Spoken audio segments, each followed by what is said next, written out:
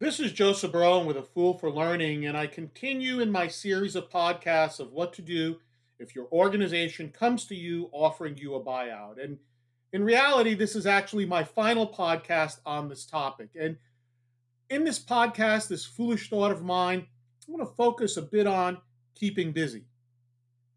Even if you're financially secure, you just can't sit around the house or apartment and do nothing forever. So here are some recommendations for you, and I found these to be very useful for myself and I know for others. First, have a daily routine and stick to it. If you've been getting up at 5:30 a.m. every day for work, then continue to get up at that time or close to it. If you have your coffee and read your emails, even if they're very few in number, before you take your shower, continue to do it. Don't change your routine. Yes, put together a to do list of things that have been pending for months and even years. Slowly begin to tackle them. Some of the items that were on my list I worked on a little each day until they were completed. Others I could knock out in an hour or two. But it's important to have a list of things that you need to do. It helps keep you on track. And continue to update that list because as items are completed, you'll notice things you missed for the first time. And in keeping your list, use whatever method you find works best for you.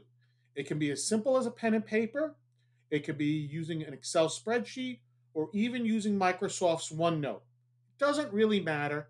Use something to help you keep on track with your tasks. Do you have hobbies? Continue to work on them. Don't give them up. They will not only help you relieve stress, but also helps you focus on your tasks as they give you the ability to recharge your mental batteries. And if you don't have a hobby, think about one. Look into doing one. Maybe you want to find something else to keep you busy a few days a week. Maybe you can volunteer or take a part time job. And here's an excellent example. My buddy Nick, who I've known since the first days of high school, retired, took an early buyout in a sense, and decided to volunteer at Ellis Island. Worked at the visitor's desk. Eventually, he was so good at doing that, they said, "Hey, would you like to volunteer to lead some tours?" And so he said yes. And after a little while, he did so good a job leading tours, they hired him a few days a week to lead those same tours. Whatever you do, it's important to keep busy and have a regular routine.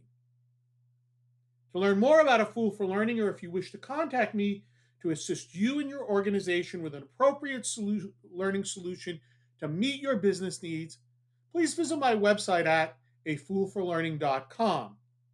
This is Joseph Barone, the CEO of A Fool for Learning, signing out. Remember, learn, perform, succeed.